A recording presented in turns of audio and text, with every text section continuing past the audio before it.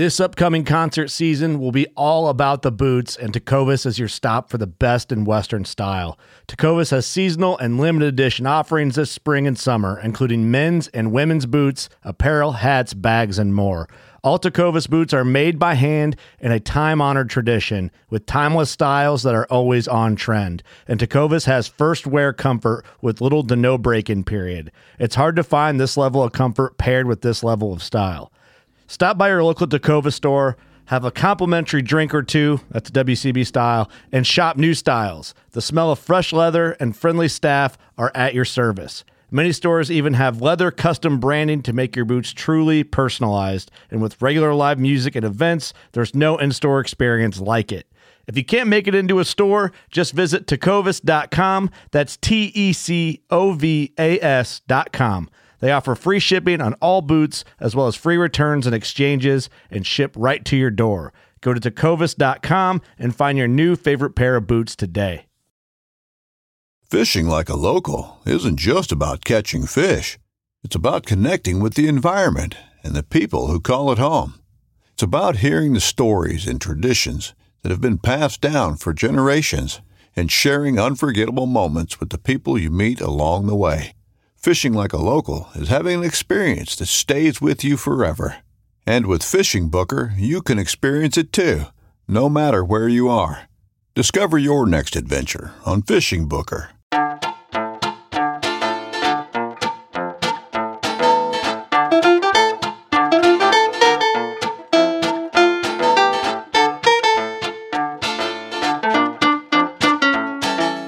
I'm April Vokey, and you are listening to Anchored, my chance to speak with some of the most influential people involved in the outdoors today. Join me as I sit down with my guests to learn more about their careers, opinions, history, relationships, and life both indoors and out. Beck Hogan. Where should I begin? Beck has been on my podcast guest list since before I even launched the show. A full-time Steelhead guide from the 80s and the author of one of my favorite books, A Passion for Steelhead, Beck certainly has a story to tell. In this episode of Anchored, we get to know more about Beck, the person, and his life before, during, and after guiding. We discuss fishing in the Pacific Northwest in the 80s and 90s, the introduction of spey rods and lines to America, the toll certain career paths take, and more. I also wanted to take a quick moment to let you know that you can now find this show on YouTube. We've got a lot of great videos in the works this year, and I hope you'll subscribe and check in on some of them. You'll not only find this show, but also select masterclass chapters from our Anchored Outdoors community. Plus my own personal vlog, which I've had a great time filming. I'm currently editing our latest members trip to Montana, and I'm looking forward to sharing it with you. Simply type in Anchored with April Vokey on YouTube, and you'll see me pop up. See you over there.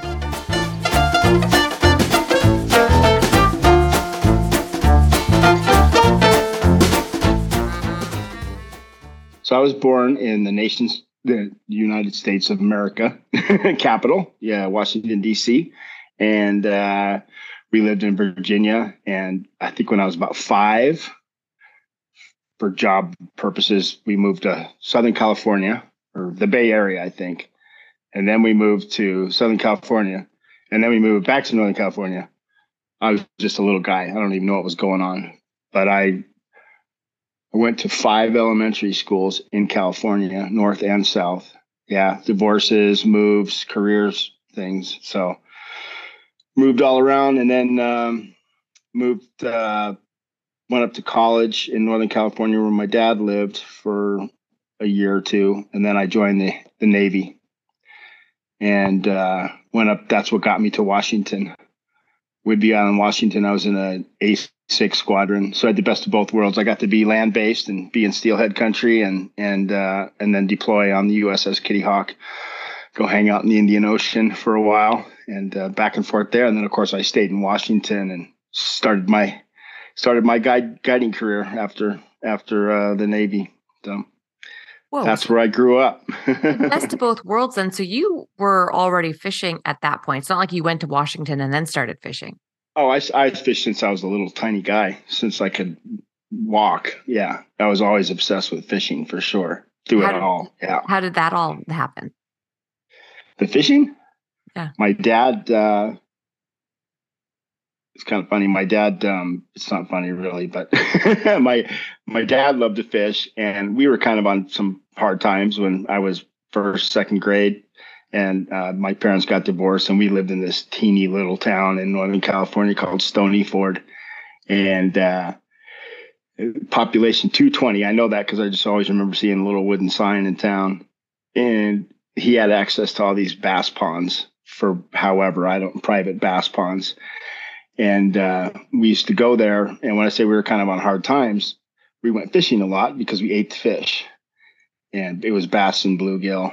And it was pretty serious. We'd we'd go out, and I just, he gave me a rod and let me do my thing.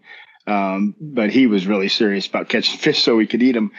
And then moving forward, I remember just the fun part of the story was a couple of years later, I'm like, Dad, how come we don't go fishing anymore? Well, he had got a good job and was able to provide for us protein. So we weren't fishing as much. I'm like, man, I liked it better when we were poor. So we were fishing all the time and shooting birds and eating them. And, of course, you're a little guy, and me and my little sister, she's a year and a half younger than I, but, we didn't feel destitute. We didn't, you're with your parents and you trust them. And I had a ball those 2 years just sowed my whole, the natural, the nature part of deck and the outdoor part of deck, just enthralled with everything we did. And we'd go out to these bass ponds, and I remember all the dragonflies, and there was huge bullfrogs just making all these noises, and coots making all these noises, and the bass were crazy. It was all topwater stuff, and just these silly little ponds full of cattails and just full of life, and fishing was just amazing. So I got hooked then. And then moving on from there, fishing, I begged my dad to take me. And then I kind of figured out how to do some stuff on my own, and would ride my bike to some creeks around there and some other little ponds that I found myself. And then I joined the Boy Scouts, and then in the Boy Scouts, we got to go to the Sierra Nevada mountain range and some really cool places, and fish for high altitude cutthroats and brook trout. And I caught golden trout up near Mount Whitney and on these long extended backpacking trips. And I was just crazed. And these kids would all follow me around because I was into it. A lot of kids, they don't really know how to fish. They like to fish, but I know how to fish, even just being a little guy, young guy. And I remember my dad one time going back, when I started to really figure things out, I noticed how he'd tie his lures on, and he just used a bunch of overhand knots. Oh, really? I'm like, Dad, yeah. He just got keep tying them on. I'm like, Dad, let me show you. There's a knot for that. And then pretty soon I was teaching him all kinds of stuff. And he was good. He was gamey. He was fishy, but technically he didn't know a lot of stuff. I remember too, again, we were pretty poor. He's backing up, obviously. I could talk about the bass ponds. We talk about staying on for 3 hours. I could talk about the bass ponds. Go 2 for hours of it. But he would, he I don't know how he got the lure. I don't know if he stole them or borrowed money or begged for it or whatever, but he'd get like a Rapala Rebel lure or whatever. And they were $3.50 back then in 1970. That was a lot of money. Now they're $15, but still. I remember him getting snagged and like going swimming to get it, going out to get it. Yeah. Like going in the water because you could not lose that lure. Yeah. Yeah. Which I thought was so cool. Look at my dad, man. He's going in the bass infested water and getting the lure back. But sounds extreme. It kind of was actually for a couple years in our life. And again, I thought it was pretty cool. Like for instance, we heated our house one winter by burning our porch down piece by piece, 2x4 by 2x4. He would just go out and pick a little off and bring it in and burn it and pick a little. Pretty soon we didn't have a back porch. Yeah. Uh-huh. Couldn't you go to the forest and pick up? Well, he did that too, but you needed gas to do that, right? Wow. But yeah, we did that too. Yeah, that was a brief period of time, but yeah. I thought it was cool. Did your parents divorce during that, or was it after that? Yeah, no, this was that whole time in Stony Ford. They had got divorced. Yeah. So you lived with your dad? Yeah. Mm-hmm. You went with your dad. Just for a couple of years. Wow, Yeah, and that's then my mom got her act together and established some things in Sacramento, and she got us down to Sacramento, and then we just started that life. Yeah. that is quite interesting. I mean, obviously Yeah. not having any money, but and this is going to come across horrible, especially because we've just But, officially met, but I don't know. There's so much backstory with going with your dad, and my brain's wondering, was your mom okay? Um, oh yeah. Getting you guys. I mean, that must have had some emotion. I don't want to dig and pry Oh too yeah. much. But Yeah. No, sure. I know. And you never know how these are going to go. I've done a few podcasts and I've never really talked about that part of it, a little bit. Oh yeah, Dad and I on the bass ponds, but I just start reflecting on it, and plus, it kind of makes you who you are too. Well, that's what I'm Those are some wondering. Like, very, first of yeah, all, yeah. obviously are you okay? Is what I want to ask. The Yeah. moment you want to be like, are you okay? We're okay. Yeah, for sure. Yeah, Okay. for sure. And Yeah, your mom yeah. ended up being okay. Yeah, I sure did. Yeah, and so did my sister. Good. Yep. Okay. Through it all, and yeah, it was a bit tumultuous for sure. We again, through, like I said, I went to 5 different elementary schools, 1st through 6th grade. We moved around so much, but I got to do some cool fishing. I lived in Huntington Beach in 5th grade, and the little harbor channel would there was like I don't know if it was a canal or something, but it's part of the Huntington Harbor. And kid you not, I used to go on my way to school on my bike. I'm a Gen Xer, right on that cusp of baby boomer Gen X. So we lived pretty wild. We were feral kids, right? Yeah. And and on my way to school, riding my bike, I'd stop at the harbor and I'd throw out a trot line, tie it up to a piling, and throw out some 20-pound whatever I had and a big chunk of smelt that I caught the night before, and put it on a weight. And all day in school, I just was dreaming about what was going to be on there, and I'd get on my bike and I'd just haul ass to that spot and go out there and see what I caught. And sometimes I scared myself really bad one time because I had to jump down on this little ledge right over the water. And sometimes I'd pull stuff in, and it would be like called Tommy croakers, or not, they're queenfish, but not your kind of queenfish in Australia. Anyway, one day I pulling on this thing, and it's just tugging back, and it was huge. I'm getting a little nervous. I was excited, and I got it up close, and I saw this big, and I yelled shark, and I let go, and I climbed out. And then I went, okay, collect yourself. I went back down. I pulled it. It was a big giant stingray. But for a kid in 5th grade, wow, pretty cool. I mean, it was exciting. Yeah. So it's a monster. Yeah. So okay, so you fished, you graduated, you went into the Navy. Yeah. Where does the fly fishing industry enter this mix? Okay, so as far as let's briefly tell you how I started fly fishing. So when I was a kid and I just fished for everything, I fished golf course ponds, all these places we moved, I always found places to fish, and I'd sneak on the golf courses. And we all know that golf courses can be pretty dang good, right? Full of bass and tilapia and whatnot, and bluegill, big bluegill. So we did all that, and then the Boy Scouts. But I would fish whatever was most effective, right? So when we go to the high Sierras, I use little Panther Martin spinners and do really well. I didn't like to fish with bait, but I would if I had to, but I'd prefer not to. And I found the spinning and lures and stuff at a young age. But I remember one night on one of those high mountain lakes that the fish were rising all over, and they wouldn't eat my spinner. And that ticked me off. I wasn't buying that. How could I not catch a fish on my spinner?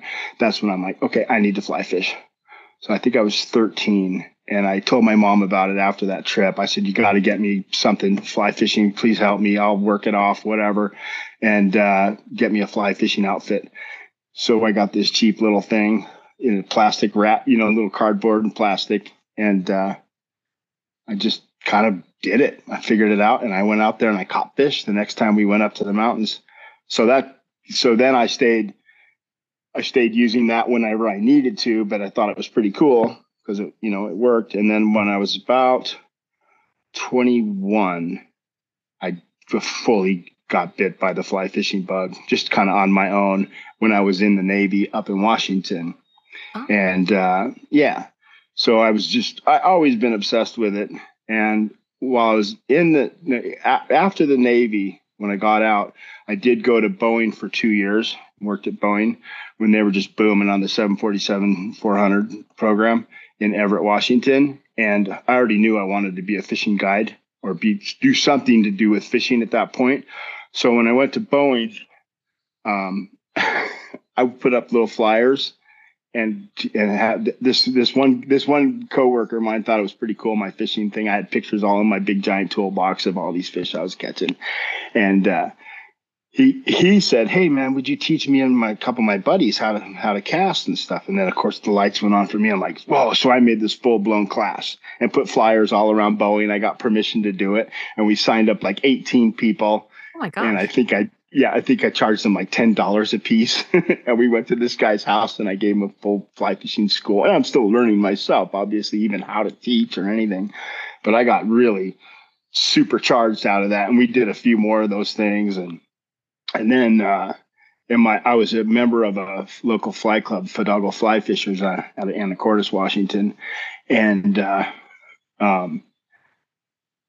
since I was into it and everybody kind of knew that I figured some things out, and they asked me to do a club meeting, and I was beside myself. Man, I'm just this 20-something-year-old kid, and they want me to be, and there's all these old guys, you know. Yeah. We called them the Fidalgo. I called them the Fidalgo Fly Wishers. Scott O'Donnell and I were in that together, actually. Oh, cool. And yeah. We had met in the Navy and kind of hit it off. Fished a lot together, which is a whole nother story. There's 3 more hours, right? So they asked me to do a meeting on how to fish chironomids. So I was fishing a lot of chironomids on this. It's called Pass Lake. Maybe you heard of it. Oh, absolutely. Yeah. Is that what you were primarily fishing for? Was trout? Had you discovered salmon and steelhead at this point? I had caught steelhead in Northern California, but I wasn't a steelheader yet. Got it. So yeah, while I was on that island, Whidbey Island, I fished for sea run cutthroat. We did fish silvers in the salt water. I went out a few times in the salt in a boat, but we'd fish from shore and catch silvers. And I caught some kings from shore, some little winter blackmouths. And then, but I was pretty obsessed with that Pass Lake and going over there, and I could ride my bike to it.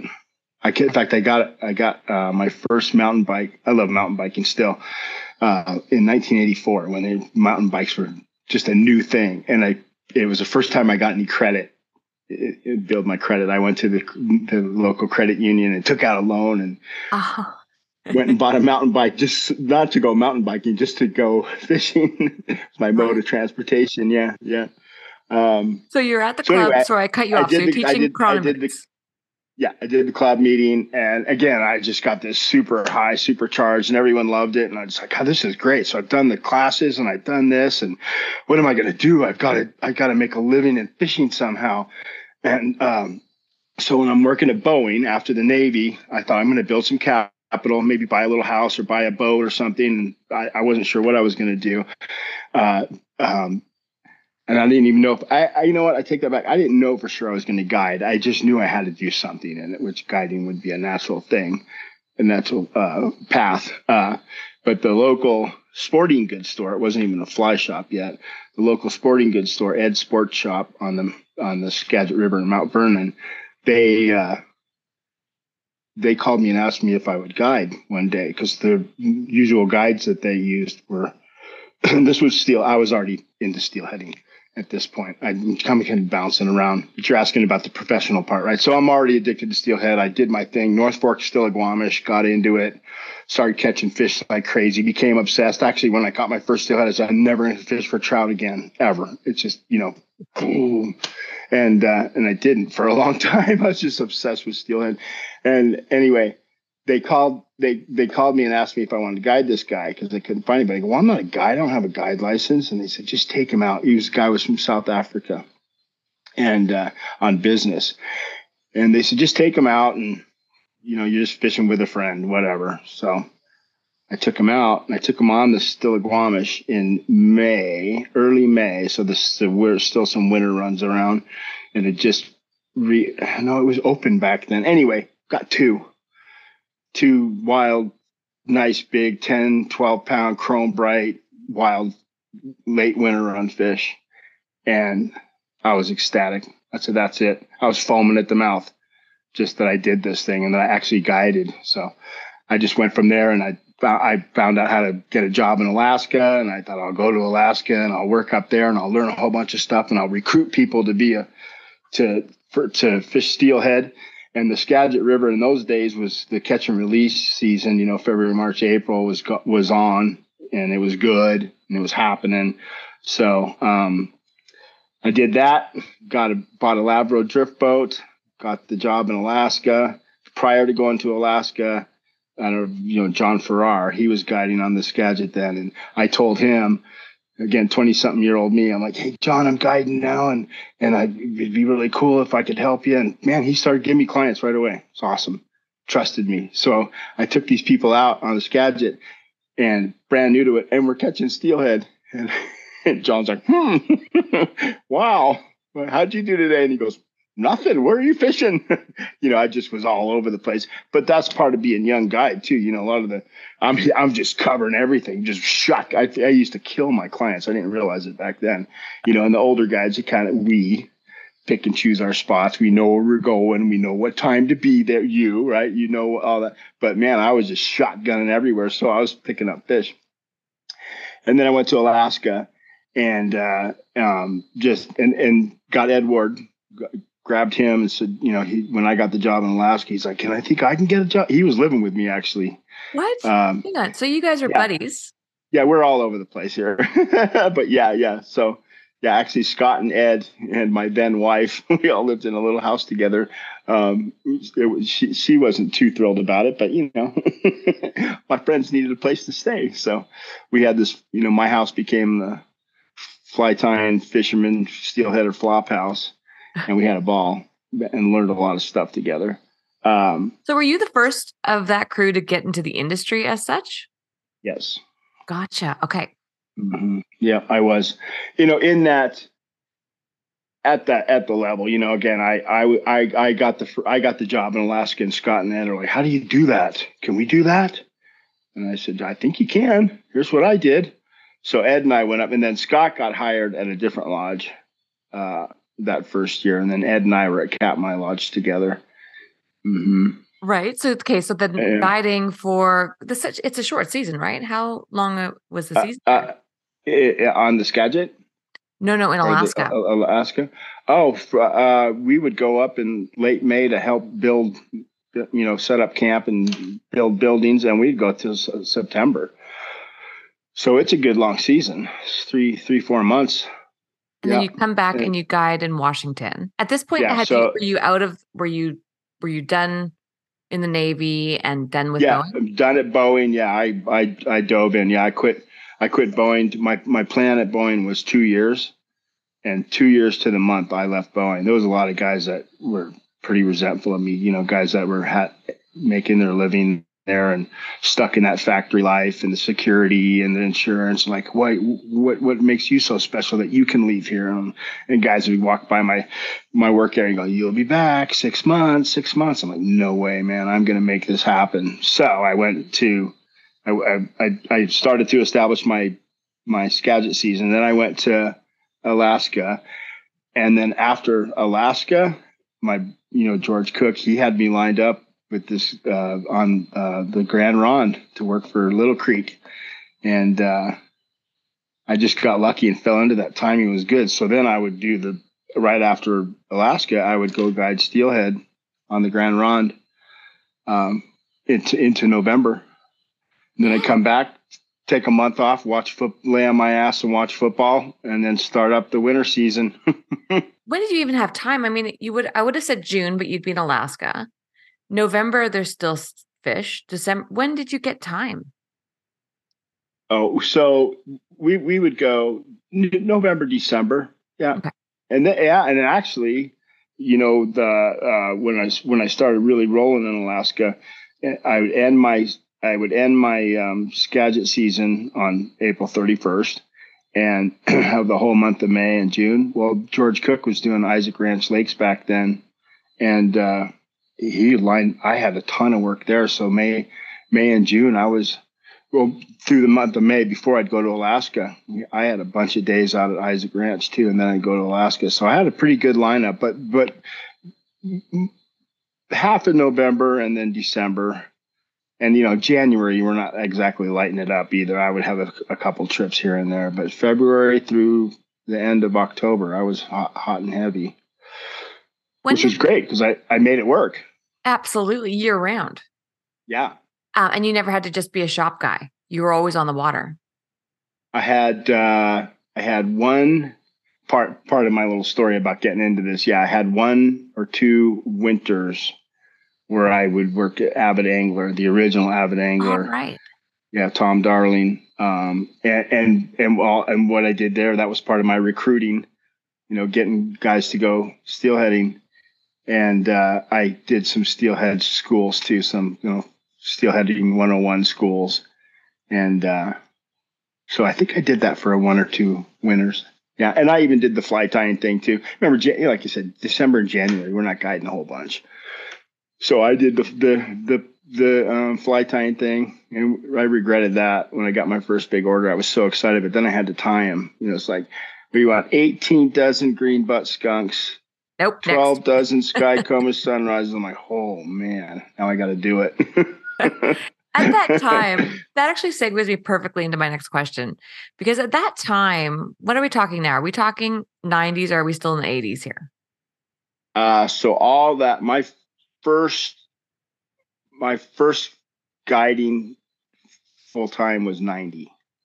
Right. 1990 was that first year I did some Skagit trips, Alaska, and then it was 91 when I got to go to the Grand Ronde as well. So yeah.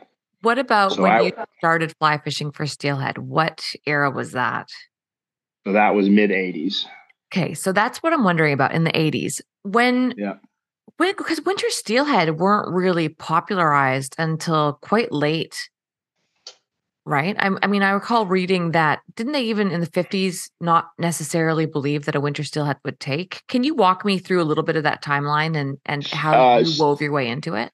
Yeah, so my knowledge of it, it certainly started with when I got to the Skagit, and they were talking about this catch and release season, and there were big wild winter steelhead. That was, and there was guys up there doing it, but then my education on and the water's warmer than March and April, but the dead of winter stuff, yeah, it was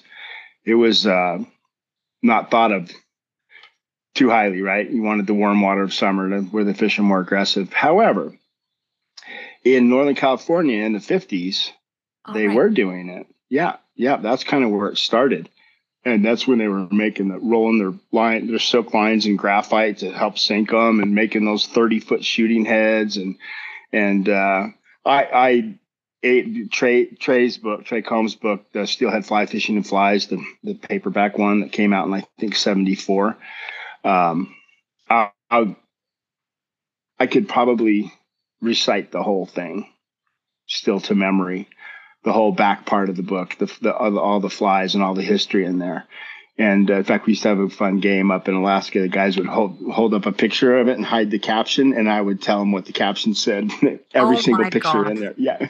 But so when you were reading that book, was there anything that was glaringly obvious to you that could be improved upon? Oh, then? Yeah. Well, not as far as the writing goes. As far as the fishing goes, did you ever have not the writing? I mean, no, I know what you're talking about, the fishing. Well, one thing that I just guess I was kind of born into it was the bigger flies for winter. A lot of those flies were smaller, and they had a couple Al Knutson had a big white marabou. That was the biggest fly in the book, but everything was pretty small. And I always felt like even back when that they liked bigger flies in the wintertime. But anyway, getting back to the Northern California, I think was where it was kind of all born, the winter steelhead thing.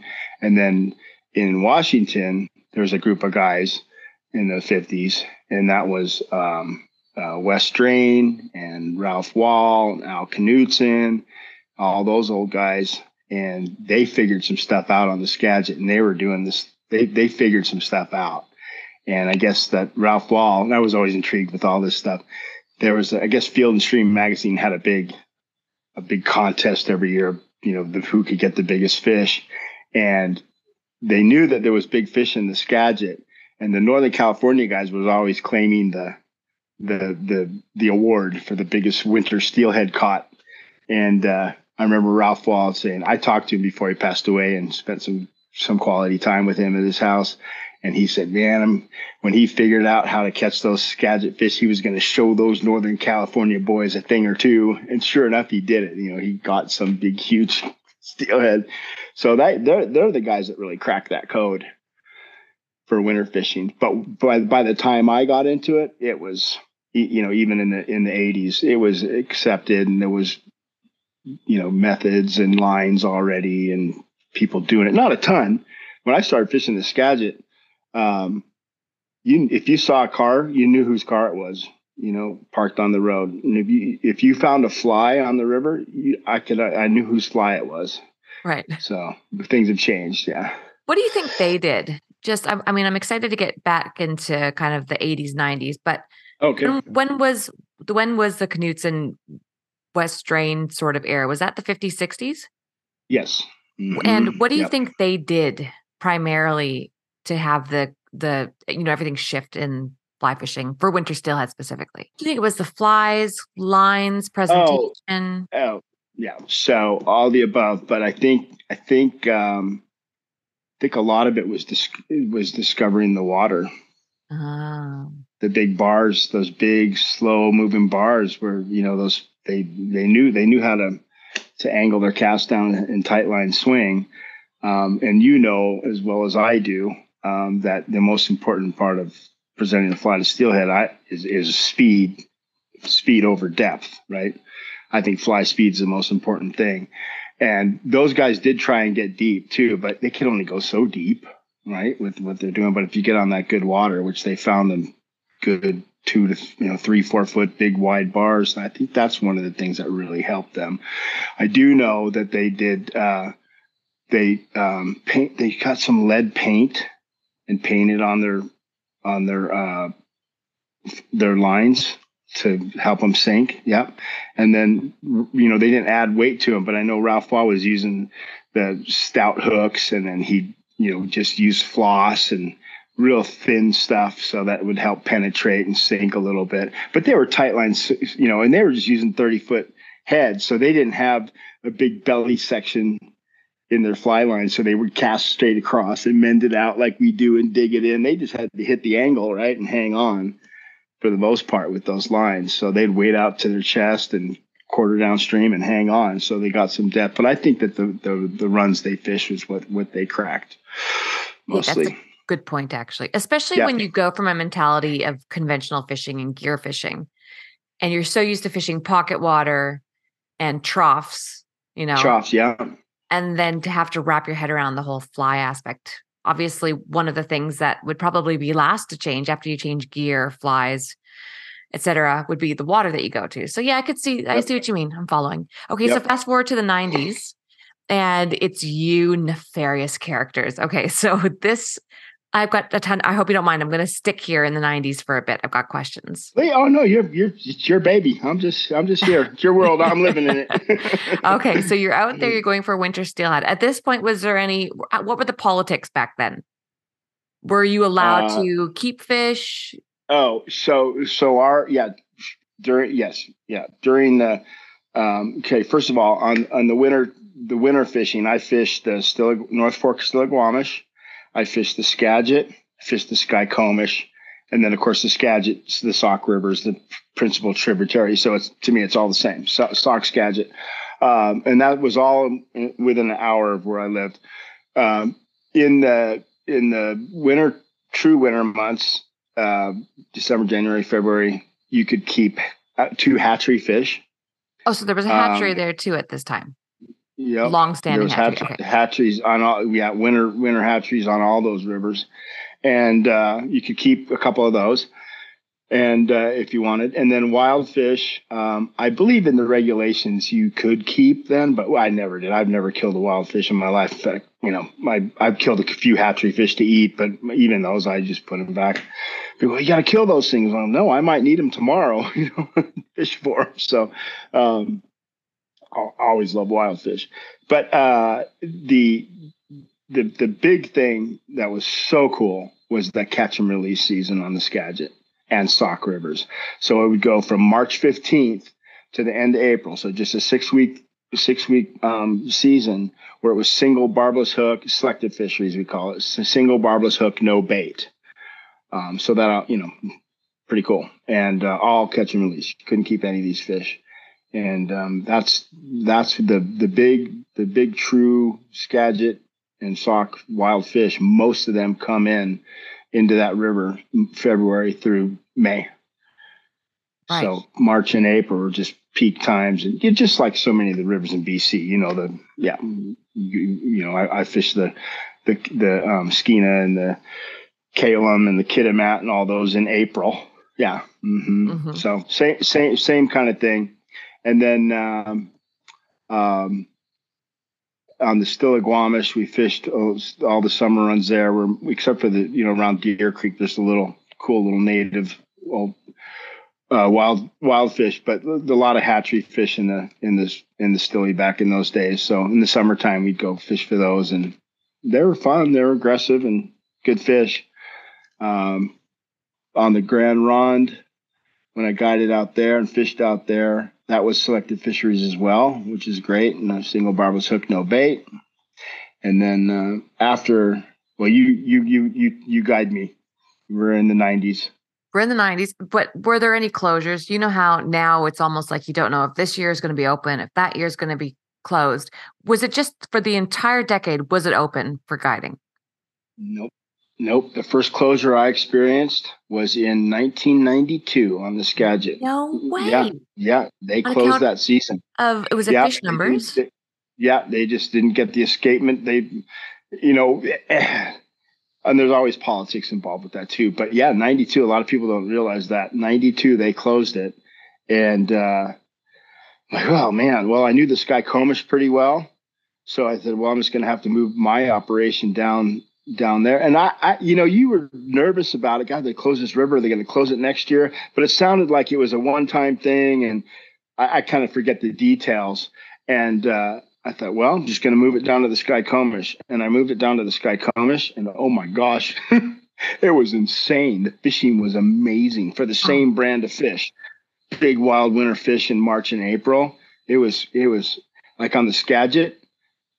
Which, I love the Skagit, and I would, if I had to catch, a fish on the Skagit versus any other river, I would want to catch one on the Skagit. I get Sauk and Skagit. Those fish are pretty extra special, like the Dean and the Thompson, just a little extra. But the Skykomish fish for big, beautiful wild fish and really easy water to fish.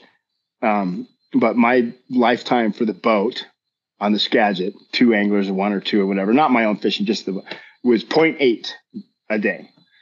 That's 0.8 grabs, fish on a day, which is pretty good. And on the Skykomish that year, it was like 3.3. So it was almost like summer steelheading for these winter fish. It was just crazy. So although I was bummed the Skagit was closed, I was just having a ball on the Skykomish. So it was so much so that next year when the Skagit was open, I stayed on the Sky until March and then moved up to the Skagit in April. I think I did that for a couple of years till they closed the Skykomish. So that was then they just closed it. And that one was never going to open. It still hasn't for that season. Yeah. And that, I don't know what happened there. We all know the reasons for all these things, right? Mostly, whether it's wherever it is, from the Skeena on down to Northern California, right? Everything's kind of in trouble. That's, la, la, la. Did you have a year where everything was shut when you were stuck for income? Yeah. So it happened. The Skagit closed, and then the Skykomish was closed. That would have been 1999. I think it was maybe 2000. 2000. They closed the Skagit, and now the Skykomish is closed. And I wasn't going to go out to the peninsula. First of all, I didn't want to do my guests a disservice because I didn't know those rivers. I'd been there, and I could figure stuff out, but I don't want to just go and, figure out where all the boat ramps are in one day and just, fake it and get through and learn as I go. I did that enough when I was younger. But at that point, I just didn't want to do it. Plus, I knew everybody was going to go there. That was, and they did. Everyone flocked to the peninsula. So what I did was I threw something together and put together a two-hand casting tour. And I went for like 6 weeks, and I just lined up all these shops all over the north or the East Coast and the Great Lakes area. And just went out there and hung out for literally for 6 weeks and just went from shop to shop. And I had a ball and made all kinds of friends and made a little money and got through and kind of established myself over there. It was pretty fun. When did the two-hand thing come into play in your life? Oh, 1989. I cast my first one. So when I started my guiding for Steelhead in 1990, I was one of the 6 people when Sage came out with the original 9140-4 Brownie. Yeah. They had 6 prototypes. Yeah. And I was one of the 6 that got one. And I was like, why would you give one to me? I'm not, they said, we're giving these rods to influential two-handed casters or something. And I said, well, first of all, I'm not influential. I just barely started guiding and I don't even know how to cast it. And they said, well, you'll learn and you will be. I kind of took that to heart. I think, God, that's pretty cool. That's pretty. Who's they? Was this Sage or Maxwell? Yeah, Sage. Okay. No, Sage. Gotcha. Sage. Yeah. Yep. So I got in 1990. They gave me that rod with the funny little handle, the Harry Lemire handle on it, and wait, what do you mean Harry Lemire handle? Sorry, you're right in my peak right now. Else. Yeah. So the history of that. Jim Green was designing the rods for Sage back then, and Harry Lemire and Bob Strobel were all and Jim were all friends, and Jim had a place on the mouth of the Grand Ronde, and they would go out there and fish all fall and play with rods, and Jim was always experimenting. So they came up with that two-handed rod for Harry and Bob. Just wanted something a little softer than what the Norwegian sticks, the Scandinavian sticks they were making. Sage was, they had a 16-foot 10 weight, a 15-foot 10 weight, and a 14-foot 9 weight. And they were all fast, super fast rods. And those came out like in 84, 85. Anyway, so they made this rod, and Harry wanted a handle that was just like a regular single-handed handle on top, and then the long handle on the bottom. So the reel was way up here. It was really funky. Yeah, go online and look it up sometime. So you got this little handle here, and the reel's up high and low hand. And they did that for the first ones were that way about a year. And the only person that liked them was Harry. The first two-handed rod I ever cast was a 9140 on the Thompson. Yeah, but when it was not the original. It wasn't that handle. Yeah, no, they did 1 year of that, and then they went to a regular handle. Mm-hmm. Interesting. Okay, so of the 6, do you remember who they were? I remember it was myself, John Hazel, down on the chutes, John Farrar, Al Burr. I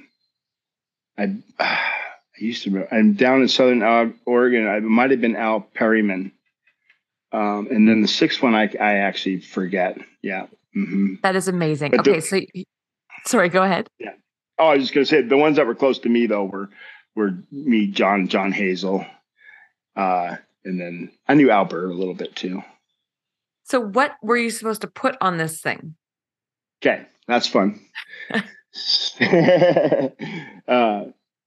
So prior to us getting to the two-handed, first of all, when I first, I was tell this story. So fishing, I feel like that, first of all, I know you agree, when you're steelhead fishing, you want your fly to come across slow. right? They should get it tight early and come across slow. So we wade out to here with our single-handed rods, and we bomb it out there as far as we can. And what do? We reach and we hold it out, because when I say slow, I forgot to say this part. The way I picture it is the closer that rod tip is to the fly, the slower it's going to come across, right? So we're reaching out and hanging on and trying to slow it way out there. So when I first put a two-hander in my hand, I popped it out there. Whoa! I just overhead it. I couldn't believe it, how much slower drift I got, because my rod tip's that much further out, right? So it's like, well, this makes sense on this big river. This is wonderful. So we're still wading out to here and doing this, trying to slow it, right? So I was attracted to the two-hander, not because of the sexy cast and the no back cast. We didn't even know how to do that. As a fishing tool, man, I was just sold. It was just amazing. Now I'm catching fish way out there, getting grabs further out there because my fly is fishing slower. They're not having to follow it around till it gets the sweet spot. And the sweet spot is sweet because that's where the fly swims the best, whether you screw up the cast or not, right? But if you can get it out there and hold it. And so the line. So prior to that, we fished our single-handed rods and we would make our own shooting heads. Take, for instance, the Teeny 200 was a popular line back then, and we would take that and chop the head off, splice in about 10 feet of from a 10 weight floater. We didn't weigh anything, just about that much, 10 feet. You splice it in, cut that. I think the sinking portion of those lines, I think it was about 24 feet. We'd cut them back to 15, 18 feet, splice it in, and then you could just strip in, get to that belly section, roll it out in front of you, pick it up, one false cast, right? And just shoot it out there. And then once it got out there, unlike the Ralph Walls and the old guys in the 50s in Northern California, we weren't just at the mercy of the angle because we had that floating belly section and a shorter head. It wasn't 30 feet, so we could mend it and steer it around and fish it a lot more effective and under more control. So then when we did the two-handed rods, and I can't take credit for this, Harry showed me, he just took the same lines we were making and made them bigger. I took our single-handed lines and made them bigger. And when I think about it, nowadays, back then it was just our line. But what do you think we did? We took on this 9140. We took for there to make it bigger. We got a floating section from a 12 weight. We would buy. Me and my buds would all pitch in and buy 120-foot double taper for two-handed casting in England or Scotland, and we'd chop it up. Each take a chunk of like 17 to 20 feet, and then just make our running line and then add our sink tip. So we got this big fat belly section, and then our 15-foot. What did we effectively make? Skagit line. Big Skagit line. Right? But at this point, you're not factoring in a spay cast. You're just factoring in loading the rod in an overhand. Loading the rod. Yeah, okay. Absolutely. Yeah. And then we started to learn how to cast a little bit. Harry knew a little bit, and him and Bob kind of knew the motions a little bit. So I watched them. Okay, you stick it on the water. And then we had a book, Arthur Oglesby book from England, and there was just like one page where he talks about a double spay, and there's this line flying all over the place in this picture. And he talks about, I remember him saying, and then when you come forward, you feel like you're breaking the rod. You want to break the rod. And I'm like, ooh, man, that doesn't work for me. Not with this short little line. And again, I didn't know. We're out there trying to break the rod. I'm like, no, how about we just smooth it out? So we started figuring out, it was more like a little slingshot, It wasn't, I understood just because, being fishy and knowing how to cast already, that if I got that fly up here opposite my target, then I could make a live line roll cast and pop it out. So kind of figured that out. Right. And then, yeah. And then pretty soon we're doing it and trying to learn them. Ed and I laughed at about 4 years into it, and we're on the river 250, 300 days a year between guiding. If I wasn't guiding, I was fishing all the time. Right. And 4 years before we got any kind of consistency at that is that, with the two-hander trying to learn stuff because there's so many variables and we don't know anything about it. We're just trying to figure it out. And so I tell my students now, I'm like, in the first hour, you're where I was a year into it, 250 days a year on the water, trying to figure stuff out because now we know we have lines and we know how to teach it. We know how to cast. So back then that was our line. And then people started coming up with all their own little formulas, and it didn't mean anything because if you have that chunk of floating section, it's just a big garden hose, right? Guys like, well, yeah. And I appreciate it. Guys have to tinker with things like, yeah, I've got 2 foot of taper in there. If I splice in a little 10 weight, then I'm like, I just put my stuff on and go, I got it out there. All this technical stuff, it loaded the rod, and then from there, I learned a lot more, and yeah. Do you remember the first time when you went, okay, larger rod, thicker line, flies, and then you decided to try to experiment with the heaviest flies that you could cast? And I'm asking because I remember when I had that moment of, wait a second, so I've just replaced my single hand rod with this two-handed rod. This line is way thicker than that line. Yeah. And it took me a few days of fishing to go, well, hang on, why am I fishing this? I think it was a greenbutt skunk. Yeah. Why don't I try this? And it was this horrendous, big, ostrich-packed rock star thing with weighted eyes. Do you remember that moment of, let's try these big flies? Yeah. So, when I started doing it, there was no intruders yet. That we hadn't gone big. A big fly to us was a marabou or a big general practitioner. Right. And then Ed came up with the intruder, and he's the one that went bonkers with bigger and bigger.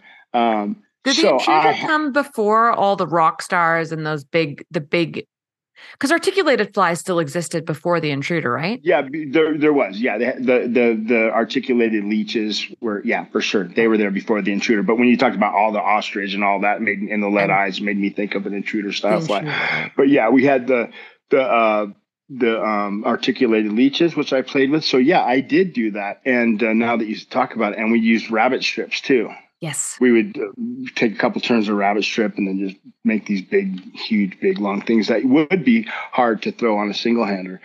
And I jumped to a 15-foot 10 weight after a while. And I just loved the power of that thing, and was just bombing them out there. And then I would put some pretty big stuff on for sure. Yeah. But the first time you started fishing with really big flies, I guess my question before we go down the revelation when you realized, okay, I can turn over these huge flies now. Were you fishing big flies when you were still only on single hander, or did you have the moment of realization after you switched to two handers?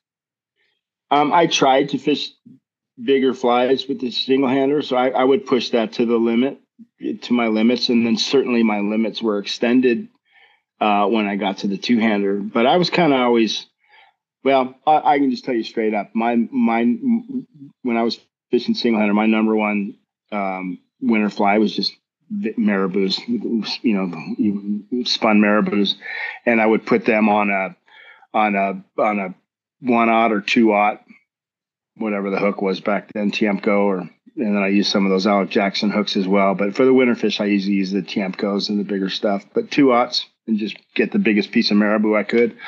And then I started getting into prawns, and I would get a partridge end, size 2/0 partridge end. That's a pretty big fly. Make the prawn about that big. You were making them that big back then. Yeah. Whoa. I started getting, like you said, when I got the two-hander, I started tying some big. I still have some of that old stuff I just kind of hung on to. It's pretty fun to look at.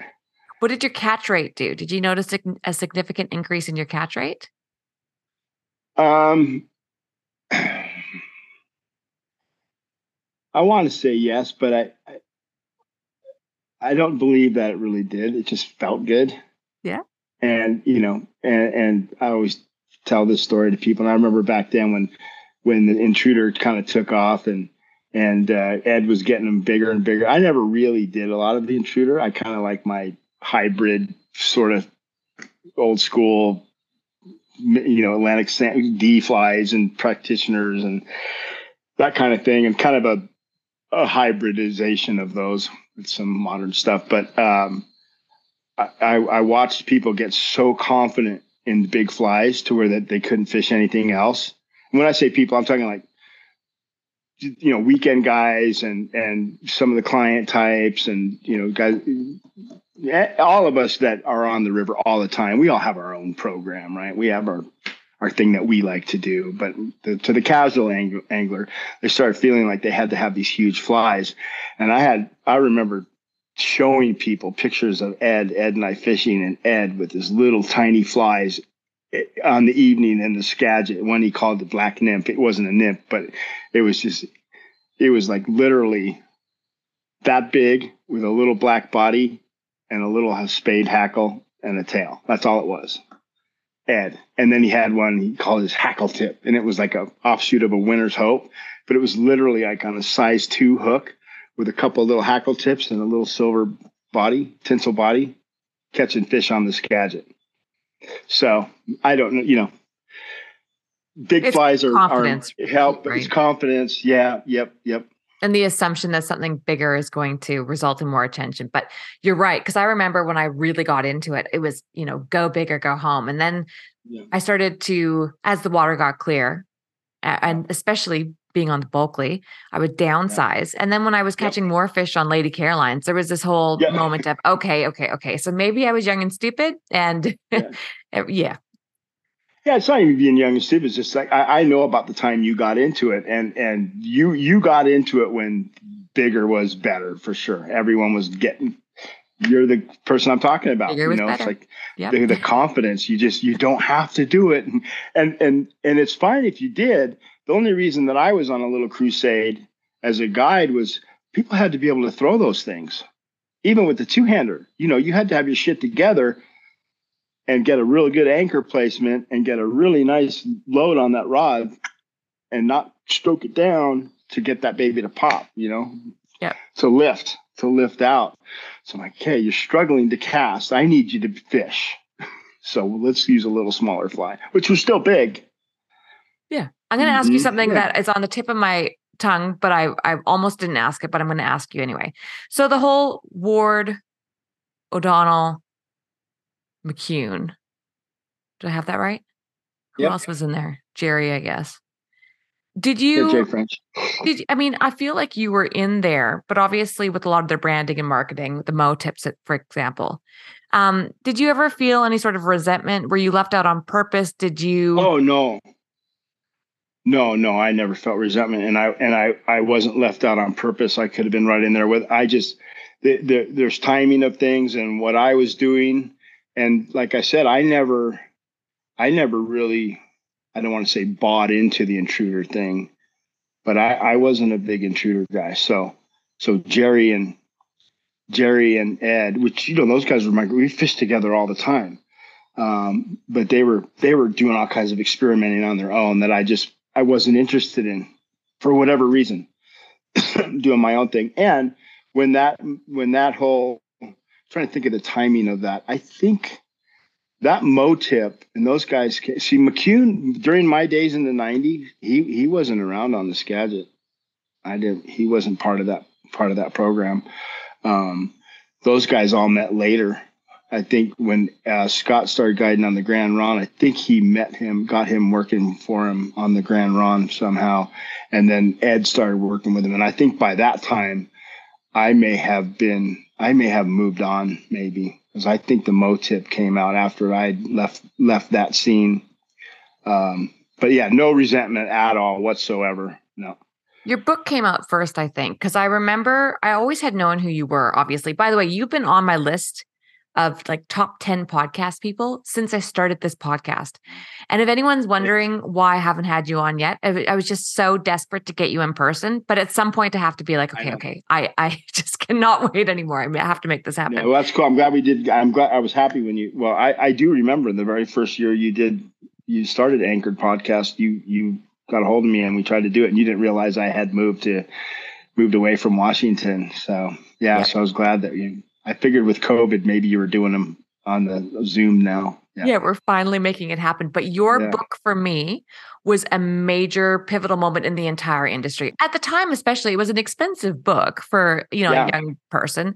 And it was worth every single penny. So let's talk a little bit about this book. Well, thanks. Thanks for sharing that with me. That's flattering. Nice to know.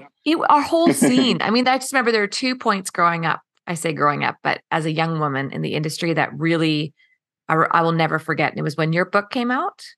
And when Ed's DVD came out, I wasn't so much into the DVD thing because at that point I was really stuck in, I guess both times I was stuck in my ways, but I was just really excited about your book and all of the presentation tactics that were laid out so clearly for us to see. Mm-hmm. And both times my group of friends, there was this big, frenzy towards your book and Ed's DVD. So Ed's DVD, your book, talk to me about this. How did it all start?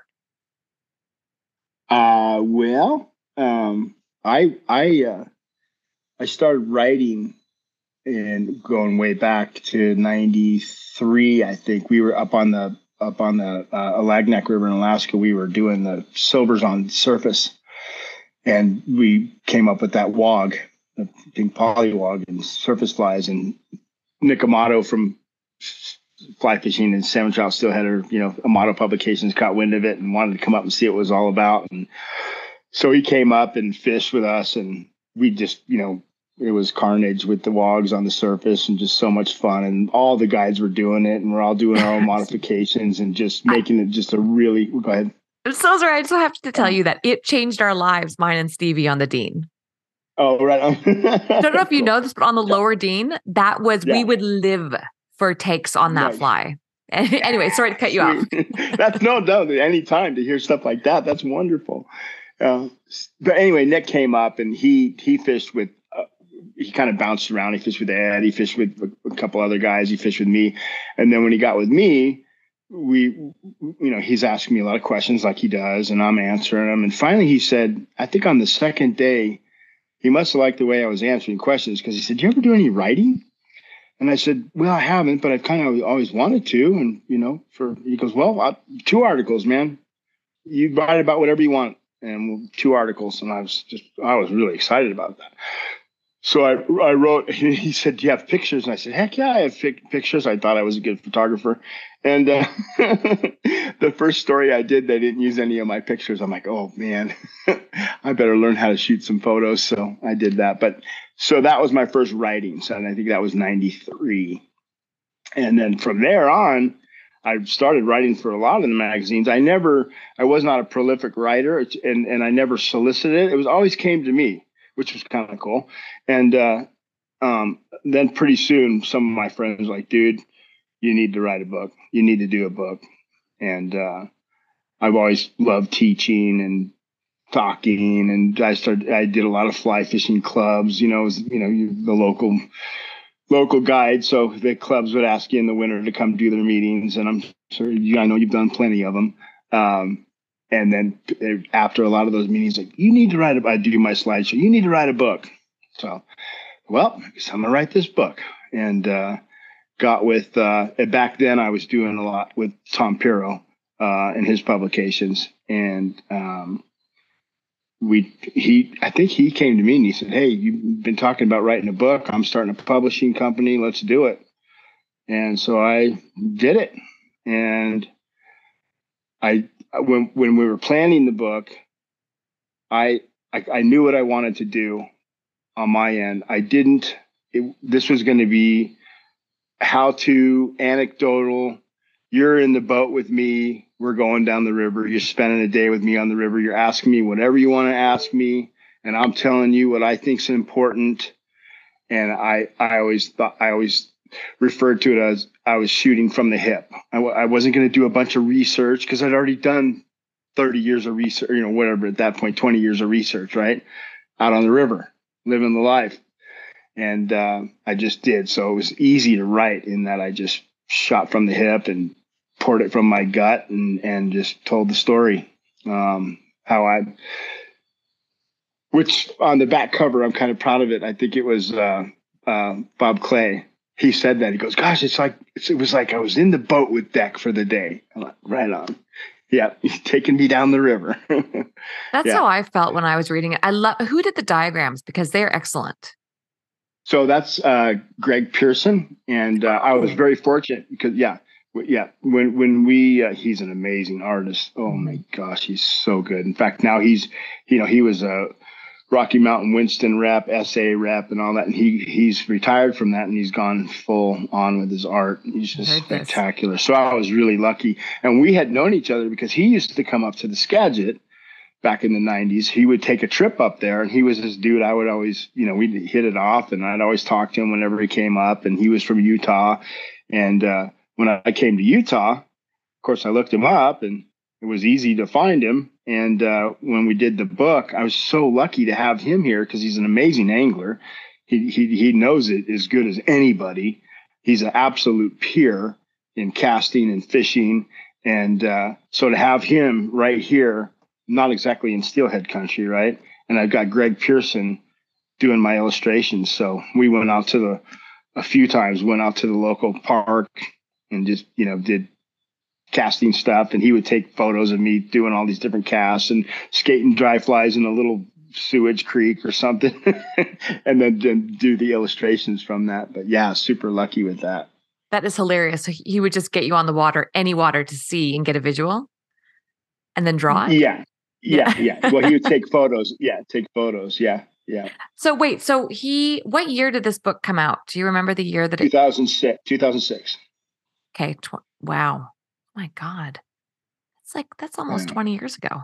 I know. Isn't that crazy? It feels like it was yesterday. I know. The quality of it is as if it could be from yesterday. The flies. I mean, that was one of the things that really stuck with me also were your flies. I always felt like your flies were so classy. Thanks. Yeah. They're kind of timeless. The stuff I do. That book has got to be one of the best-selling Steelhead books. I can't think of a Steelhead book that would have done better. Can you? Probably over. I don't know if Trey's Steelhead books sold more over time than mine did, but I don't know. I say this humbly. We've sold a lot of those, and I don't know. It might rival as many as Trey sold, or ones. I got a great email from him just a couple of years ago. Oh, good. And yeah, and he was telling me how much he loved that book, and he said that mine was better than his. No, you can't compare them, but thank you. I feel like his is such a great historical reference. It's just, mine tells you how to fish. Yeah, and he has that front section where it's good, and he tells you how to fish. But my whole book's about how to do it, right? Right. So what happened to your career after that book? Oh boy. So I'd quit. Well, moving back, I with all those all the closures, and it was, and I worked on the Deschutes as well. With the hazels. 9 or 10. Yeah. Mm-hmm, yep. And we started when it was just the hazel. Oh, right. With Johnny. Right. Yeah. And then Amy came along. Yeah.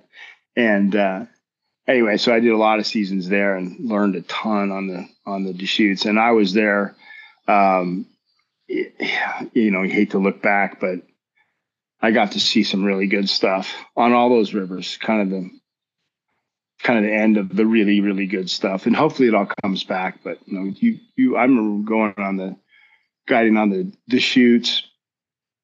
One time I went 30 consecutive days without a blank day. Just amazing. And then I had days where you would catch, how when you get a steelhead, when one grabs your fly, it's like, it's the easiest thing. It's such a positive thing. Boom, there it is. So why doesn't that happen in every run I fish?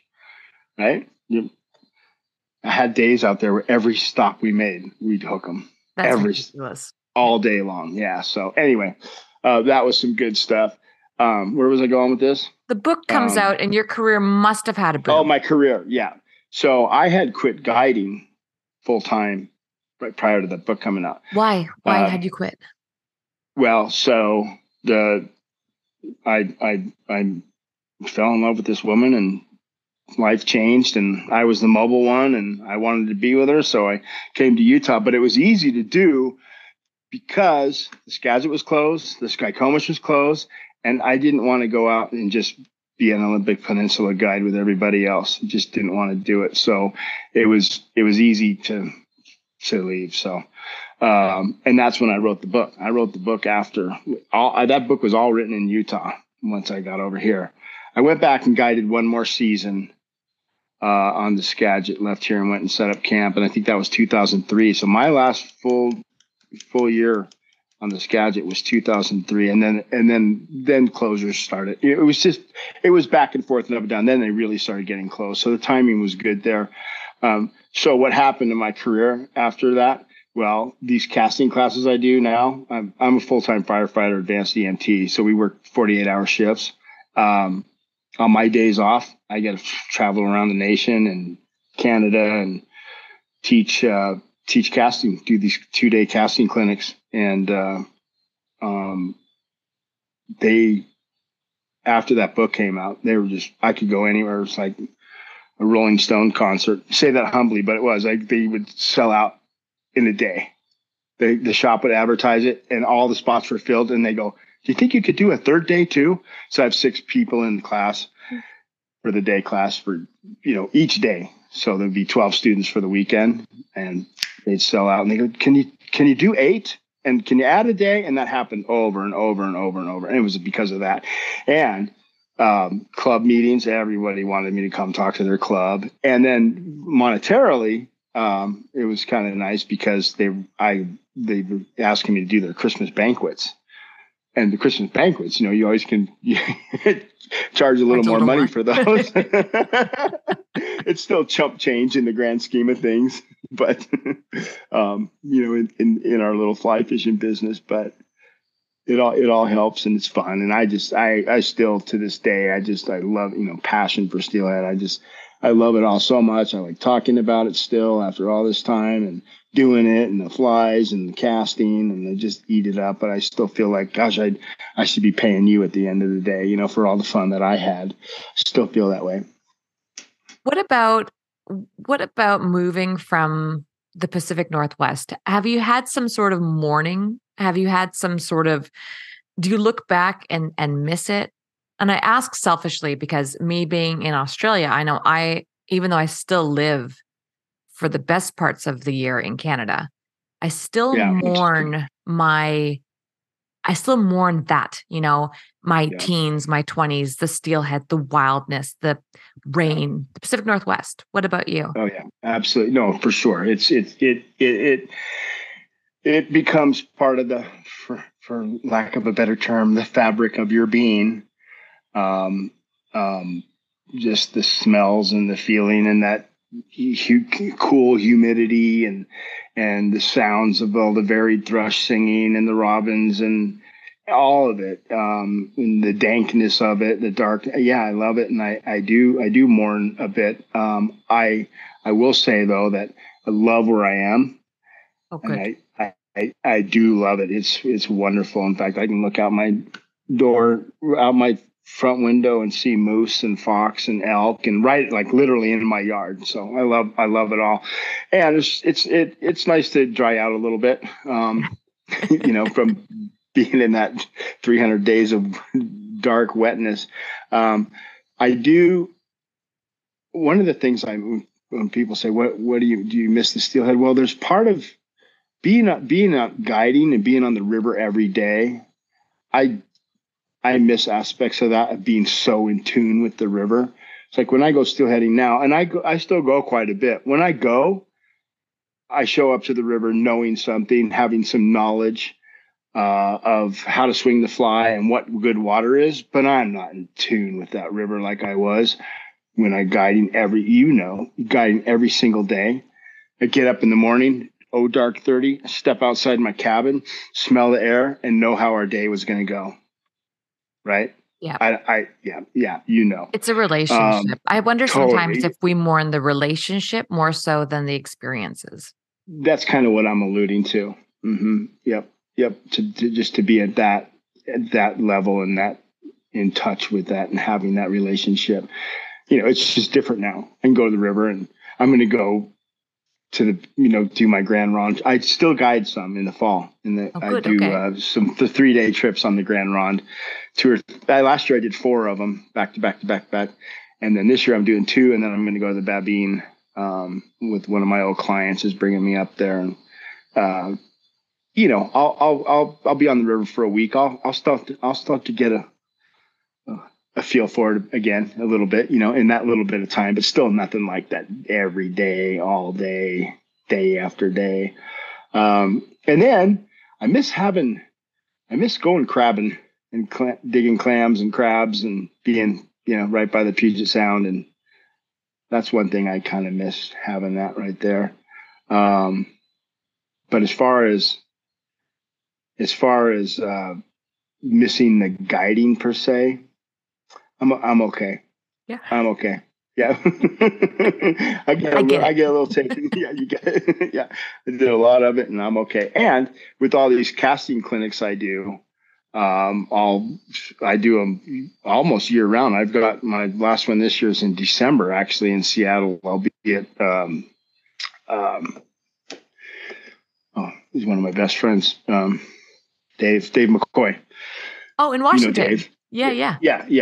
So I'll go do my classes for him in December, and they usually I start in March, and have one or every month or so, and go all around and do those. So I'm actually, when I was guiding, I always tell people when I guided, I guided the same guys every year for the same 4 days. I only guided 20 people, which of course I didn't, but now I touch way more people with the casting clinics, and because I still hear you brought up all the time. Even I was just hosting a trip in Montana, and one of my guys had to leave early because he had to go to one of your classes. Yeah, he went to my class on the snake. Yep. I was just up there, and he said that he had been with you. Yeah.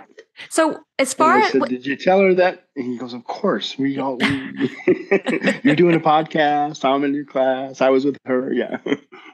Without diving into anyone specifically, why do you think so many, if not all of those guys, have dropped off the face of, being, or have stopped being public?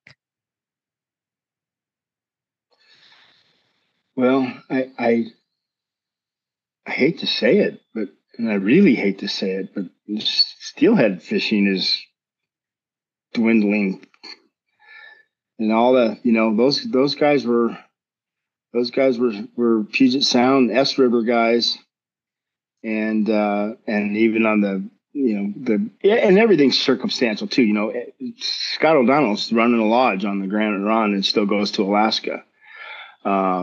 Ed had to go back to Michigan or to Wisconsin to take care of his ailing mother years ago, and that kind of got him over there. But all these guys' claim to fame is steelheading. And it's not what it used to be. That's what I think part of that answer. Part of that is Thompson's closed. Yeah. Did that put the fear? Did that put some sort of fear into you as far as your own career? Did you start? I know for me it did, big time. Oh, I had to go. Okay, I see where this is going. What else do I enjoy about this? Oh, I enjoy education, and then that's where my career has since taken me. But what about you? Did you get stuck in that box? Yeah, no, I again, by the time that I stopped guiding for personal reasons, full time, I kind of missed it. But I missed it. Yeah, right. And but now, as when I go now, the Deschutes is having closures. Who would have ever thought that? So in retrospect, and even now, I'll look back and say, because there was a lot of people that that looked up to me, and when they saw me, all of a sudden I'm not guiding and I'm not on those rivers. I know that there was people that were angry for whatever reason. Why? I think that I think that some of them, and again I say this humbly, but they looked at themselves. If Deck's leaving, what's my destiny on these rivers? Is it really that bad? And they didn't understand that, part of the reason I left was for other life reasons. But there was some of that. And I know that because I actually had some people tell me that, gosh, if you're leaving, what's going to happen? Is it really that bad? So, but I did get out. So when I look back, I'm like, gosh, my timing personally wasn't too bad to go start another career. And I got afloat on that career. And then I was able to go back and, all my buddies at the fire department, we all have part-time jobs because we can, we work 2 days on, 4 days off. But they work in ERs. They work at other part-time at other fire departments. They have landscaping businesses. They have snow removal. They have construction. I'm doing this. Pretty cool. So somebody pinch me. I'm still neck deep in this little industry. Did you have a real down? This is, again, another really personal question that I try not to hit anyone with until we've had, usually with podcasts in person. I go in the night before. We have a few drinks. We hang out. Then the next day, I'm comfortable to ask them really tough questions. And I'm going to ask you, did you have a point in your life where you had just hit absolute bottom?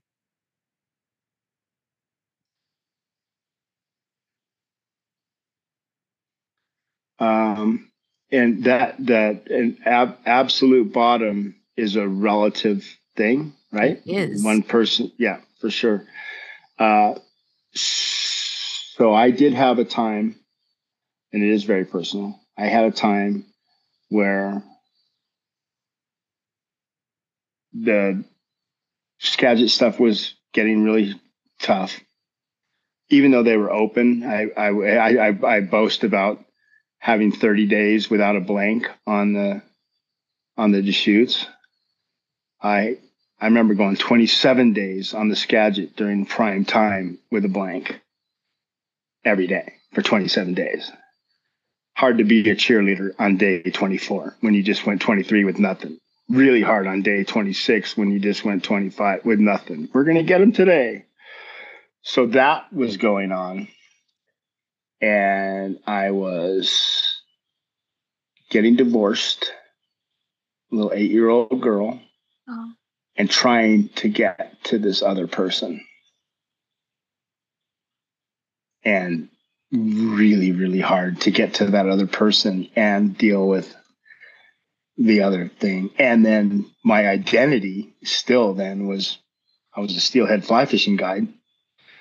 And that just being pretty miserable, actually, and really tough. So that would have been my lowest point. So it was kind of bittersweet, right? I'm getting to this person who I just was crazy about, and we're just perfect for each other, but I can't get to her.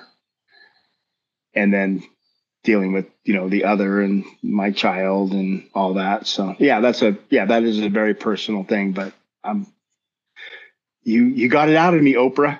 Well, I'm just wondering I'm asking because I'm wondering if you were able to utilize fishing to help you pull it out, because a lot of people right now are going through exactly what you're talking about. Were you able to utilize fishing or the outdoors, or was it truly just because I'm assuming you married the woman you're referring to as your now wife, right? Yeah. Oh yeah. We've been married since 2006. Gotcha. Yeah. When she saw the book was successful, she said, "Well, okay, he's a keeper." I'm just kidding. Right. He's rolling in the books. Yeah, right. Rolling in the 20s. How did you get out of it? I guess because I don't want to. We don't know each other enough for me to really poke and prod here. But how did you get out of it?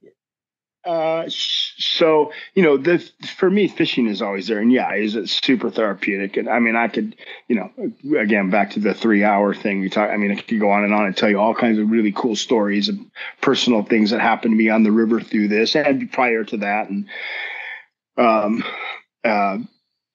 but the big way that I got out of it was, and this is where fishing comes in. Being a steelheader, and having that perseverance and that belief and that discipline, and nothing stops you, and you go and you believe every step of the way all day long. That's when I said, you know what? I remember the moment I was up on the cabin and up on the Skagit, and I just said, man, just do your steelhead thing and go get this. Go get it done. Good point. And yep. And that's when I lifted myself up. And I said, this is just a big, long run, and I'm going to get down to the bucket and get that fish. So that is bloody spectacular. And you know what? You're right. I never even put two and two together as far as perseverance, but you're right. You wake up, it's cold, you're miserable. It's the last thing you want to do. You get out there anyway. And if you just keep working the run, eventually you either get to the end of the run or you hit the money. Yep. And when you get to the end of the run without the money, you go, there's another run around the bend. Oh, yeah. And I that literally had that, you talk about revelation, that thought and revelation. Pick yourself up and go get this. And, and all of a sudden I'm in Utah and I'm with her and sorta, and things are happening. And then all of a sudden one day I go, gotta have a job. I gotta have a job. What the heck am I gonna do now? Yeah. See, I got here. So that's why, to make ends meet, I went back and did another season on the Skagit. And then after that, I kind of did some odd stuff, but I didn't want to just have a job. I need a career. And so, in 1997, see, when I was in the Navy, we're all firefighters. You on a ship, everybody's a firefighter. Interesting. Okay. Right? So you do some pretty extensive, there's certainly the fire guys, but everyone has to be trained in firefighting when you live on a ship. So I did quite a bit of training early in my Navy years before we started deploying on the carrier. And it was pretty cool. I was pretty intrigued with aspects of it. And then in 1997, I distinctly remember kind of getting a little 7-year itch in the guiding thing, going, am I doing the right thing? And I never planned on just riding off into the sunset as a guide. I knew something else was out there for me.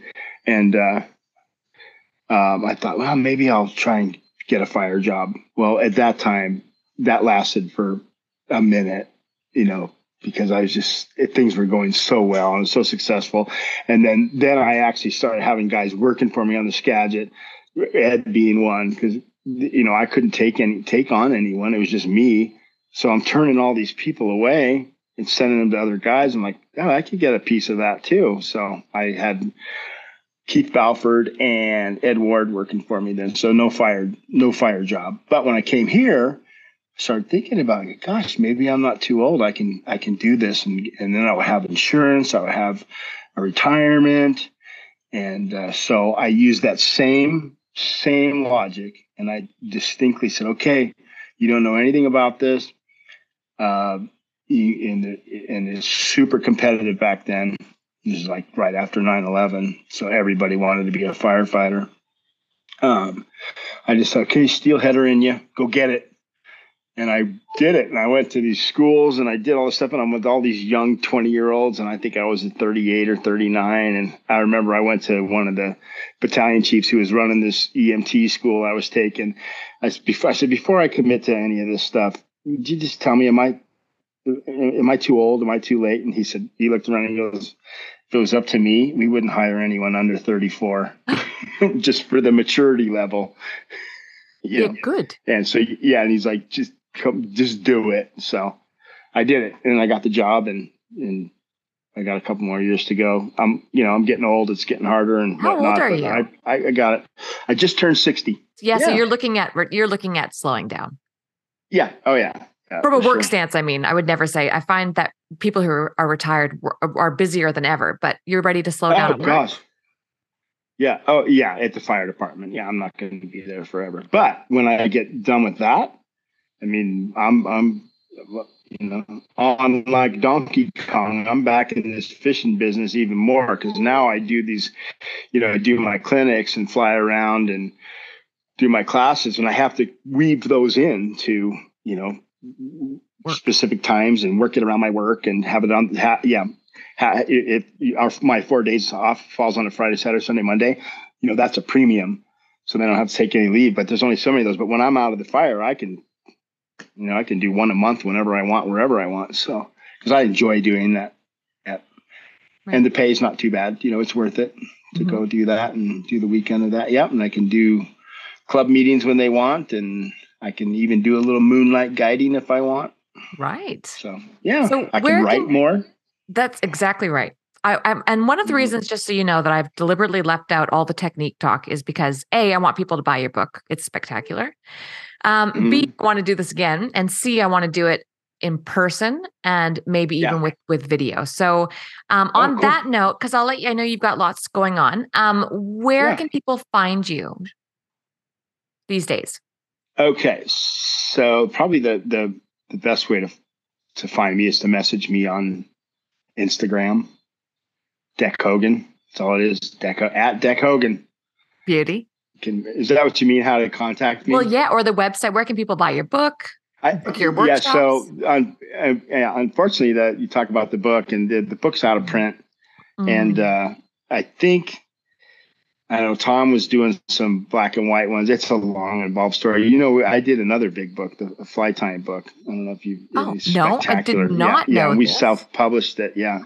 I'll send you one. Where can people buy that?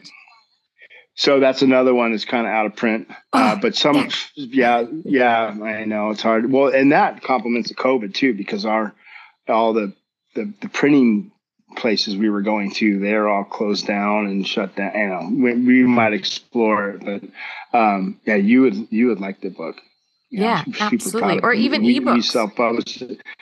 But ebooks. Yeah, I need to do some. There's some things we need to do for sure. We put so much work into that book. It's like 400 pages, all color. I'm super proud of it when you see it. But that one, a lot of the shops still have a few floating around. Okay. If people want, you can just phone some shops around Seattle and just see if they have them. I know the Avid Angler bought a ton of them from us over and over and over. And then Creekside Anglers in Issaquah, Washington, they bought a lot from us, and they might still have some. And and then no promises, but me and Marty Howard did it together, so we're gonna try and do something with it. Excellent. And then Passion for Steelhead, good luck trying to find it. Yeah, actually, that's a good point. What about do you have a website yet? No, I never have had a website. No, never did. Okay, so Instagram, I'll link you. I don't even know what I would do with it. Okay. Well, I would love to take one of your clinics. I think it would be a blast, and I'd learn a ton. We could learn from each other. Yeah. Well, the closest I'd be, well, we'll talk about it, but I do go to Seattle a couple times a year, usually in Portland, and the one up in Jackson is cool. You should come to that one, and I'll tell you why. Because the venue is so cool. Right. The place I teach, the spot I teach on is just wonderful. This big riffle is just absolutely beautiful, and when you teach casting, it's nice to be able to do both sides of the river at the same spot. So we just wade back. It's shallow enough where you wade out and cast back in. So you can do river right, river left, and there's plenty of room for 6 people. And it's just beautiful. And while you're doing it, there's cutthroats and browns rising around on whatever's hatching. And you've got yarn on. You guys, and you got yarn on, and they're grabbing it. Yeah, it's torture. When are you going to the Babine? Well, October 3rd. We'll be there. Come on by for a barbecue or something, or a beer. Well, we just might do that. I'm dead serious. I don't extend that if I don't mean it. I'm dead serious. No, I know. Yeah. No, I appreciate that. Yeah. Yeah. I mean, we never met each other, but don't you feel like we know each other? I feel it's ridiculous at this point, honestly. Yeah. So, yes. Yeah, for sure. Come on by. You can meet the family, and it'd be good to catch up. Okay. Well, we'll be in touch. And we'll do it. We'll do it. I can almost guarantee that'll happen. Good. I'll be there. Yep. Mm-hmm. Okay, well, look, I'll link all this up. I'll let you get back to your beautiful wife. And is there anything that I've left? I mean, I've left out a bunch, but is there anything in particular you'd like to mention that I've left out? Not necessarily. Other than that, I would like to do some more of this with you. Another one, a part 2 at some point. I love talking about fishing. Yeah. The technical stuff and presentation, and that's when I start spitting at the spit flies and. Be careful what you wish for, because I will make sure that if we're going to do a technical podcast, I will have reread your book front to back, and I'm dead serious. Be careful what you wish for. Bring it on. Okay, to be continued. Thank you so much, Deck. Thank you, April. Don't hang up. And that concludes this episode of Anchored. Thank you for listening.